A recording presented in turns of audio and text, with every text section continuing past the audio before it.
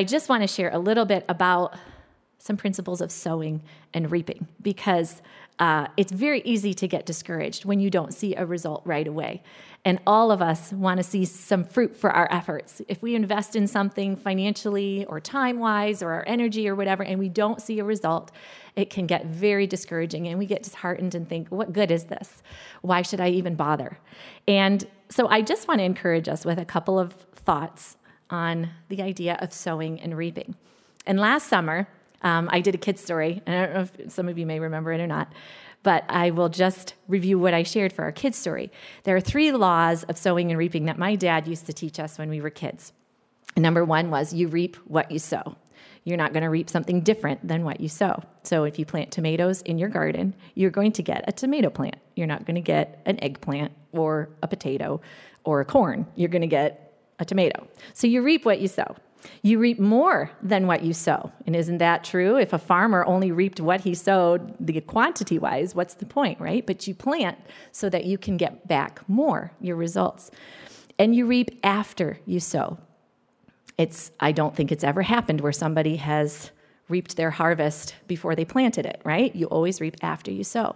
And those are really great things if you're sowing great seeds. If you're sowing bad seeds, that can be very sobering, because you're going to reap more than what you sow, and it's going to come afterwards, and you're going to reap the wrong things. So I want to ask you today to consider, where are you sowing?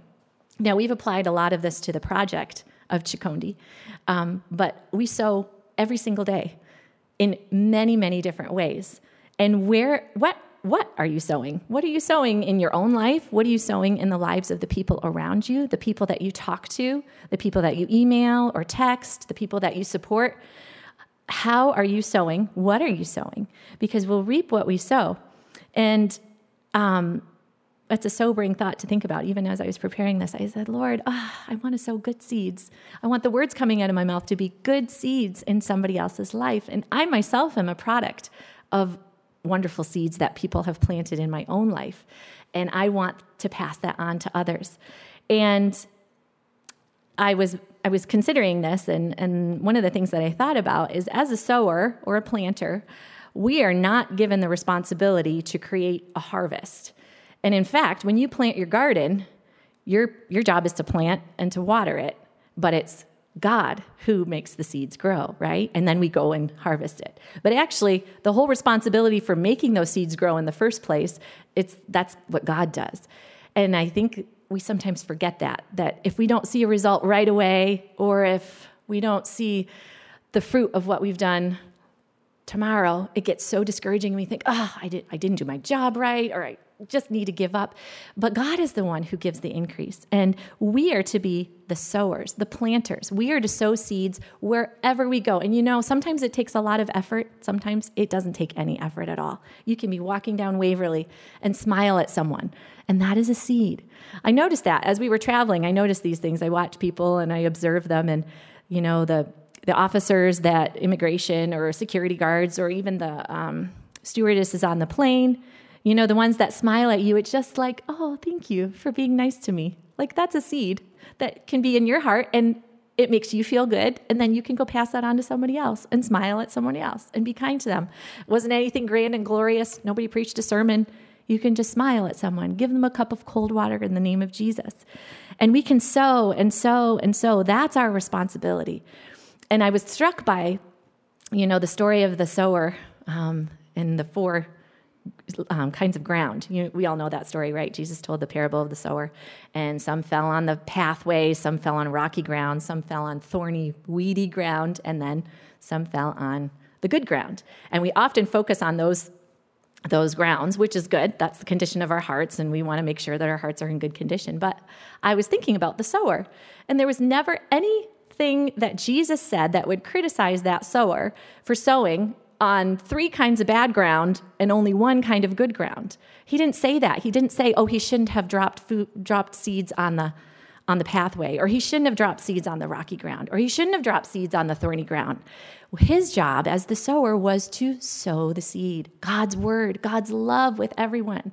And where it fell and how it grew, that was God's job and the job of the person where it fell. But for the sower, his job was just to sow. Sow seeds wherever you go. And I have to credit my dad with that. He always would tell me that, and I would get intimidated, like, oh, I don't know if I can talk to this person or whatever. And he said, just sow a little seed. You don't have to preach a sermon. You don't have to even read a chapter in the Bible. Just sow a little seed. And we have to work together on this because we are the body of Christ. And you don't know how many seeds are in a person's heart when you go to talk to them. Maybe they've heard about Jesus from different people, and you're coming along and just sowing more seeds or putting water on that seed. We never know how much the Lord and the Holy Spirit is working on somebody's heart. And so as we work together as part of the body of Christ here in Africa, in Central America, in Asia, wherever we might be, we can sow those seeds. And we're not responsible to make it grow. We're not responsible for that harvest. We are responsible to sow the seed and allow the Lord to make it grow, to bring the increase of that. I think many times if we can just remember that, just keep sowing, just keep sowing, it will help us not to become too discouraged if we don't see results right away. And I wanted to close with just one thought. We as a church have been praying for revival for a long time. And in fact, I've heard about revival my whole life. I'm almost 40 years old, and I've heard about it since I can remember. And we've been praying for revival. Lord, send, and it's likened to the latter rain, right? In the Bible, they talk about the former rain, which is the rain that falls in the springtime to help the seeds to grow. And then there's the latter rain that comes to bring the harvest to maturity so it can be harvested.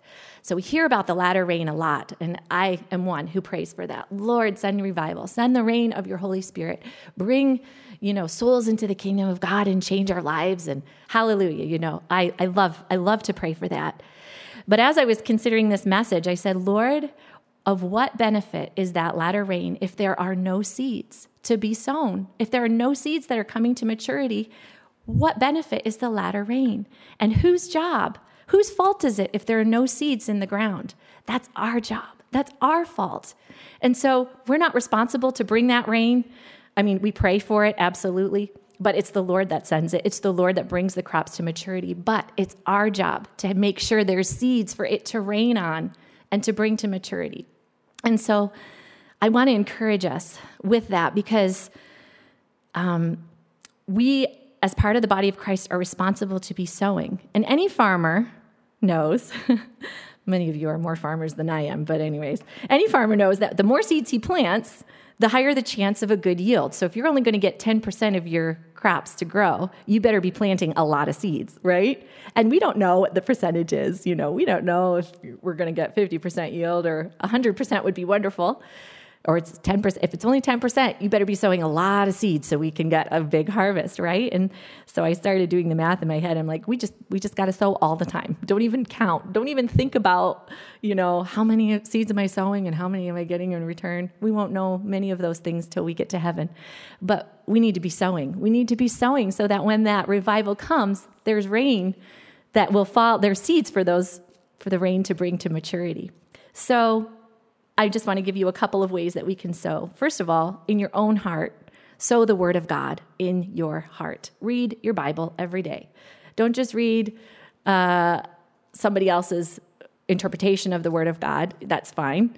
Don't just listen to some well-known speaker.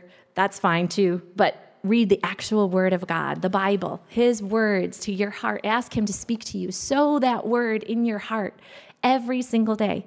Because as it grows in your heart, it will bear fruit and it will go on to other people, and you can sow his word in other people's hearts. That is where your life is.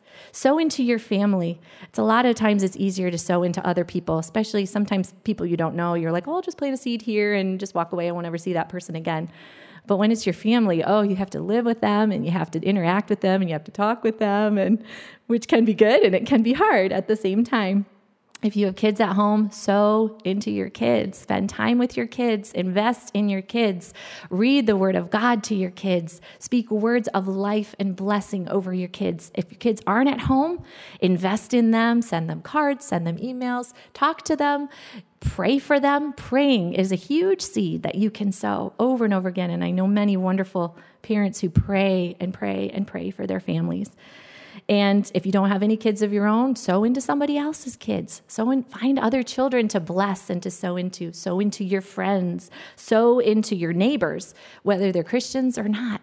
Sow seeds of kindness, of goodness, of peace, all the fruits of the Spirit. Sow into the body of Christ. You guys did that so well. You sowed into our family when you gave us that offering for the van. We sowed into the people in Burkina Faso when we went over there.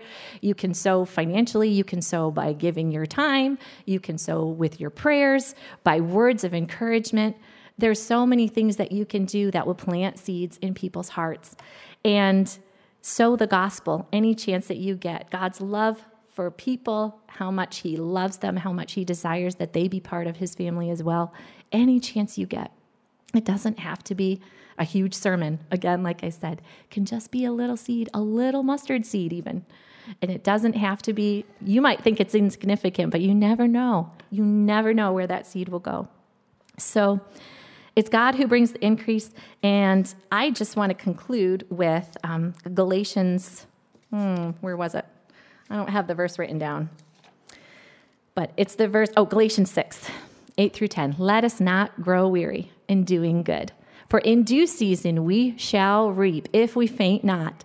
And I would encourage you, don't give up. Don't give up, because we are responsible for the sowing. It is God who brings the increase. We do our part. God will do his part. And even if we don't see it this side of heaven, we may not even know where our seeds all went until we get to heaven. And in fact, I can almost guarantee you won't know where all your seeds went until you get to heaven.